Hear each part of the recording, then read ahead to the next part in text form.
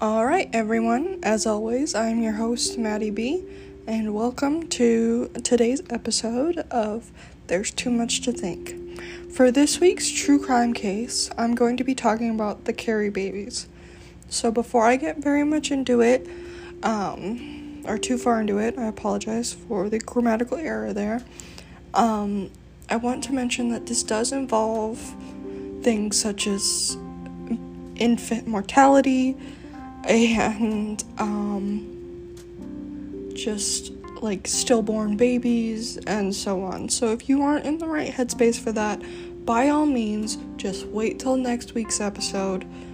And hopefully, when I post on Monday about, some like history behind a book or whatever, you'll be in a much better headspace. But I just wanted to give you that warning at the top, just in case you weren't ready for it.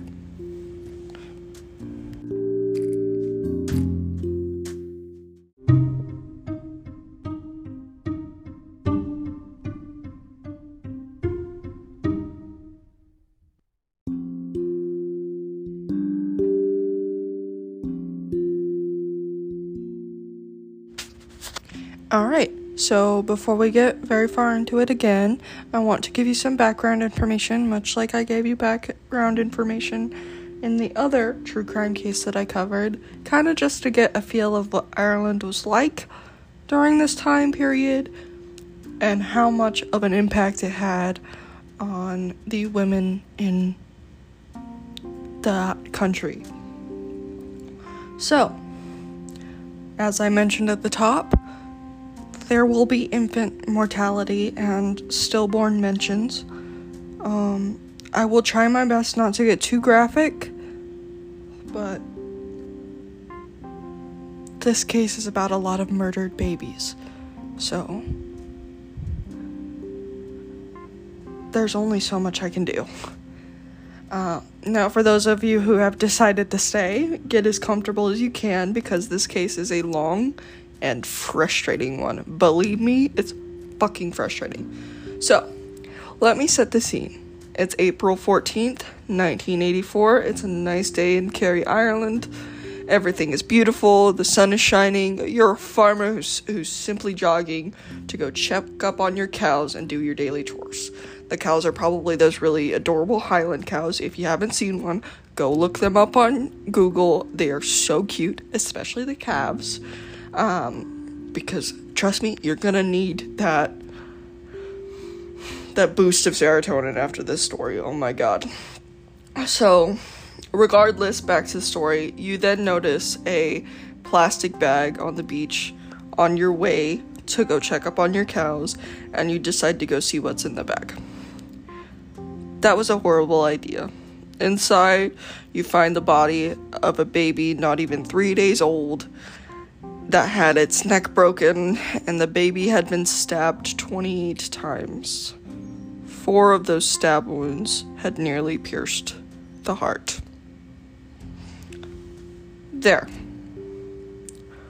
We got over that terrible hurdle, and I believe that's about as graphic as I will get in regards to this baby's death in this episode, so no need to worry. Any hope of me actually waking up early enough to go on a jog before my classes has flown out the window. I want to make that very clear. I've heard way too many stories of people who have found bodies and stuff, like, in suitcases and other places when they go on walks, so and it always happens to be, like, early morning, so my wisdom, my advice to you is to also not go jogging in the morning. I just wanted to say that to lighten the mood, but honestly, I don't think you can. So, why are you telling me this awful story? I hear you scream at me. Well, I'll tell you. You see, the baby's name, was John, or that was at least the name he was given after he was found. His death was the catalyst for the feminist movement in Ireland, and called into question how important childbirth and sex education is in schools.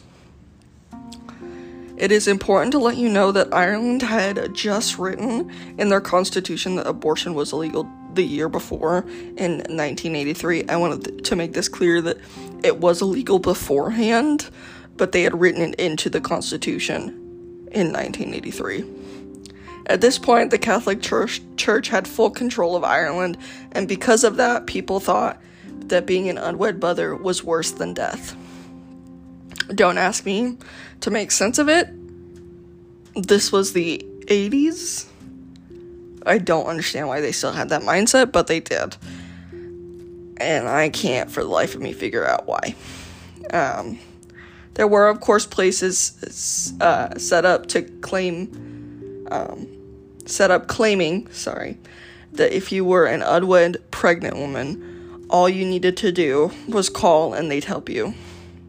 Except they wouldn't. They'd hand you right over to the police when you would show up. Contraception was also illegal unless you were married, which, by the way, seems a bit backward to me, because wouldn't you want the unwed pregnant women to have the contraception? I don't know. It is because of this, though, that many unwed mothers who couldn't care for their babies would find other ways to deal with them, as you would say, because naturally adoption was also frowned upon, because that meant that you couldn't have children. So we all know how Ireland viewed single mothers, but how did they view single fathers? Oh, well, they got help from the government, because, they're men. Just like how back in the day it was completely normal and almost expected for a man to cheat when he was in a relationship, but if a woman did, she was called all sorts of awful names. Or the fact that women had to remain virgins until their wedding night, but when it came to men, it didn't really matter. The utter hypocrisy. Suruthi Bala, I think is how you say her name, from the Red Handed podcast, says it best in regards to this double standard. Quote, "No, you can't have a termination, but you also can't have a nice life either." Regarding this, many women would go to hospitals after giving birth, and they would admit that there was a dead baby somewhere. The doctors would then ask the women to bring the babies in for biopsies, and it was a dark truth that nearly every woman knew about. No one ever involved the police, not until the Kerry baby, which I think is just because of how brutally this baby was murdered. So, another thing I would like to mention is just how invested the Irish government was in the bedroom lives of women that lived there. The Magdalen laundries, as stated by History, were run... History, the news, like the newspaper, not history as in history, were run by the Catholic Church, as everything was back in the day. They were quote-unquote staffed by unwed mothers, women deemed too flirtatious, women who had sex outside of marriage, and so on. Even people who couldn't really have any control over what happened to them, like little girl orphans, women with special needs, women who were raped, and girls that were sent over from mental health facilities. Originally, these women were supposed to, quote-unquote, redeem themselves by doing patchwork and laundry for a short stint, with a couple years at most. And all in complete silence, by the way. If they spoke, they were beaten. Over the years, however, because no one was teaching these women, and some have been in the laundry since the age of 2 years old, there really was nowhere for these poor women to go. They got their names taken away and were often referred to by numbers, or at the very most, penitent or child. If you broke something, you would be starved and put outside in the cold. Remember, this is the 80s, not some Middle Ages story. Get this, the last Magdalen laundry was closed in 1996. That's when Gen Z starts, you guys. That's the last year of, like, the millennial, the time you can be born as a millennial. This is very recent. I mean, that's what, like, 27 years ago? Like, 30 at most? It's ridiculous. So, huge trigger warning here. This is where the number of babies will be mentioned, and also there is a mention of a mass grave. So, in this article, it states that one laundry named Bon Secure's mother and baby home found 796 babies in the building's septic tank, and to this day, we still don't know why or what happened there. And at another laundry named the Sisters of Our Lady Charity, which I find ironic as fuck, there were over 155 bodies of the women who worked there buried in a mass grave, with only 73 death certificates. It's estimated that about 10,000 women made their way through the laundries between the years 1922 and 1996, and 30,000 in total since the first one opened 231 years ago. To this day, we still don't know how many women didn't make it out. And now, on to the investigation of the Kerry baby.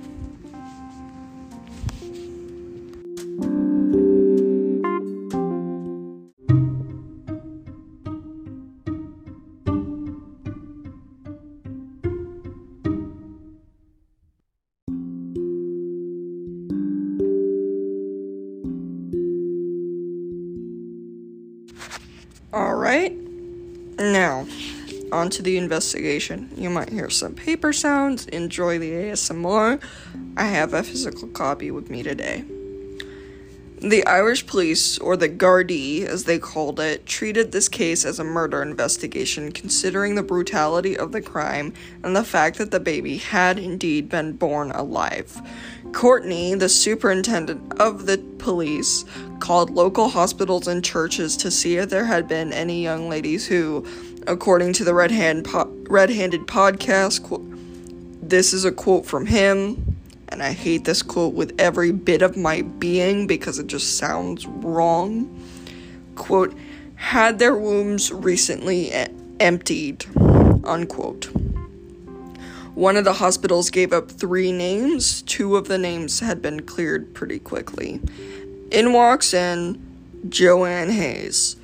Joanne had recently visited a pregnancy ward just a few hours before the Kerry baby was found. She had no baby to show for how pregnant she had been just a day earlier. She instantly became Courtney's first suspect.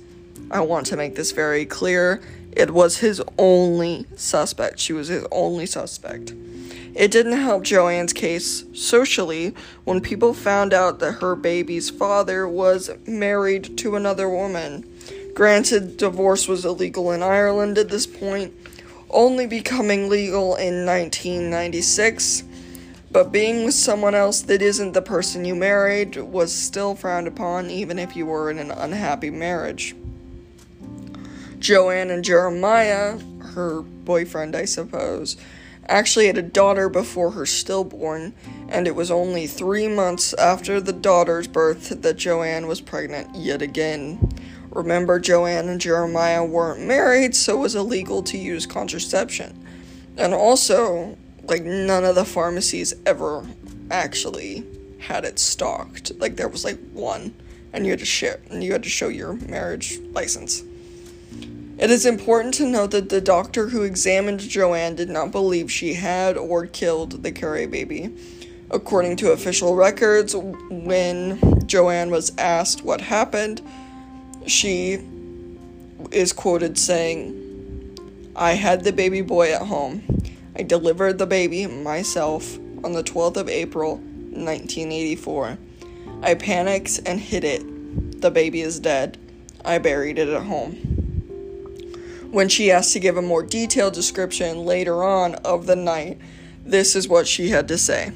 Quote, "On Thursday night, so the 12th of April, 1984, sometime around 11:30 or 12 o'clock, I gave birth to a baby boy of 6 to 7 months on my brother's farm. I delivered the baby myself with my own hands. I delivered the baby standing up. I panicked and then put the baby on some hay." She then went on to describe that she tried her best to get some sleep that night, and the following morning she put the baby in a paper bag and then in a plastic bag and buried it. Hold on to the fact that she had given birth standing up, because the way this comes into play in court is utterly fucking ridiculous. I'm sorry, but this case irritates the fuck out of me. So, the Gardaí are not pleased with her confession, to say the least, because it doesn't fit with their series of events, and instead of looking literally anywhere else and doing their own jobs, they told her that she had killed the Kerry baby and took it out to a beach in Kerry, Ireland. Keep in mind that Kerry was 50 miles from Abbeytown, where Joanne lived. After a series of threats to her family, Joanne evidently signed a different confession statement. One that stated that she was indeed the culprit and that her 2 older brothers had then driven out to Kerry and threw the baby into the sea. Even still, the Gardaí had found her baby. It was exactly where she said it would be, buried on her family farm. The baby had type O blood to match Joanne's and Jeremiah's blood type. The Kerry baby, however, had type A blood, and in order for that to happen, at least one of the parents had to have type A blood as well. There you go. There's your little biology lesson for the day. I hope you learned it well. As you can imagine, the Gardaí were not pleased, and they had to come up with a answer to this problem that would still fit their narrative, because they didn't take this as oh, she's not the mother, oh, he's not the father, let's look somewhere else. They took it as something else, and so they decided that Joanne must have had twins through the incredibly rare phenomenon called, and bear with me here, heteropaternal superfecundation. Yeah. That's about as close as I'm gonna get. I'm sorry, guys. For those of you who don't know, like I didn't, it's when a woman gets pregnant from 2 different men in a 48-hour period. So instead of looking anywhere else and doing their jobs, yet again, the Gardaí decide that Joanne had released 2 eggs at once, which according to the article done by The Guardian is so rare that only 1 in 13,000 cases match for this kind of thing to happen, and most of those are fraternal twins. So Joanne clearly had one baby with Jeremiah and one with a mystery man who had type A blood, right? Right? Of course. So I just want to tell you, let that sink in. Let that sink in, please. It's fucking ridiculous. So, Hannah McGuire from the Red Handed podcast says it best in my opinion. Quote, "This is what happens when you don't have sex education in schools. This is exactly what happens. It's a group of adult men being like, well, maybe this is completely possible."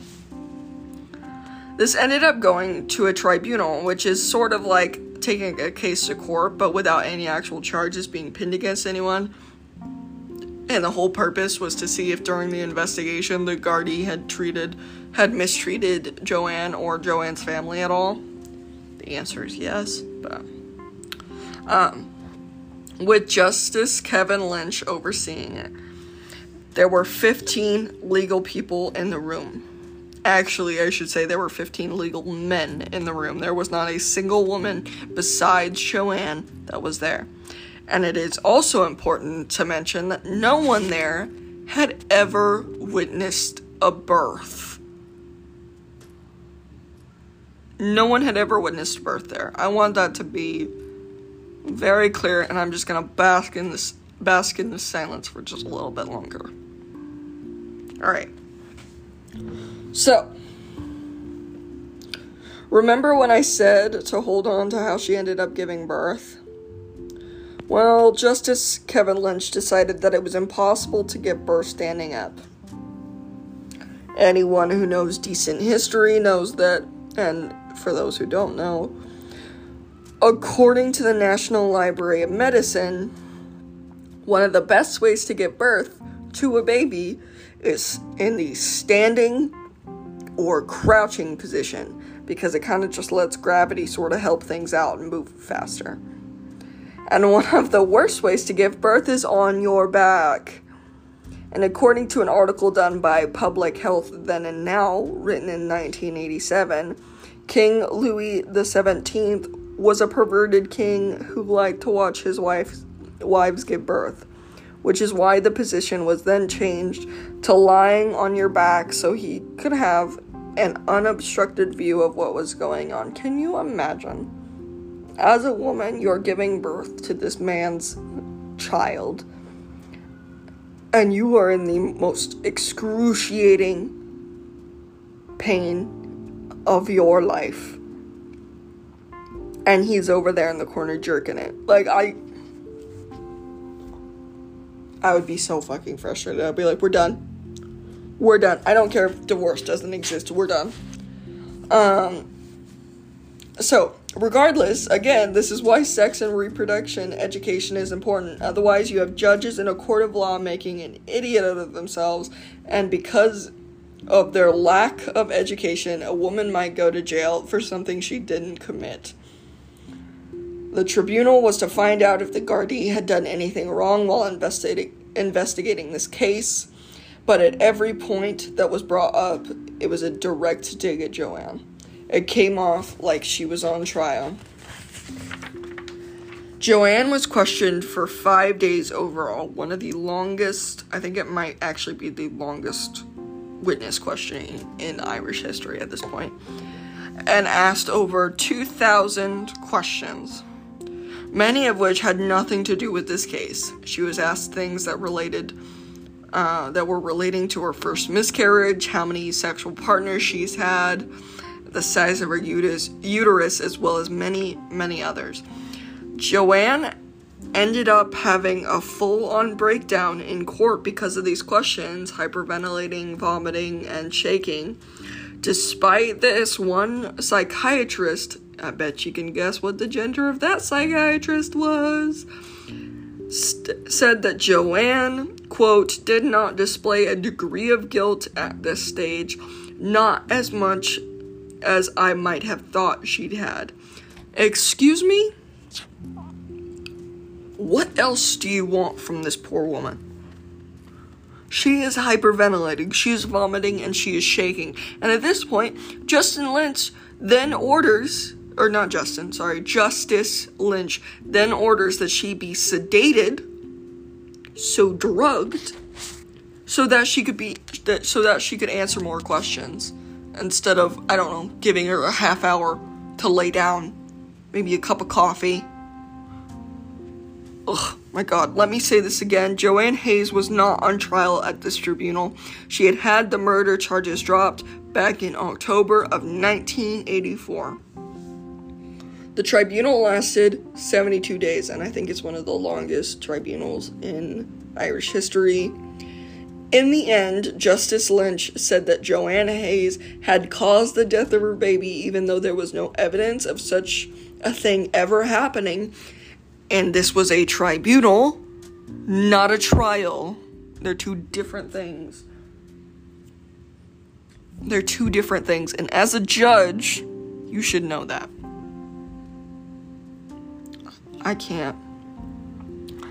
It's fucking ridiculous. Even to this day, I'm like so angry. I don't know if you guys can tell. I need to calm down. Even to this day, we don't know who killed the Kerry baby. If they were a grieving mother who just couldn't raise a baby, or if they were a murderer. This case was the revamped witch trials of the 1980s. This case showcases why it's important for sex and childbirth education to be in schools. We do not need a repeat of this case, and given the current state of the world and the government trying to get rid of abortion, I think this is important. So, yeah, and on that happy note, I hope you all have a wonderful Friday.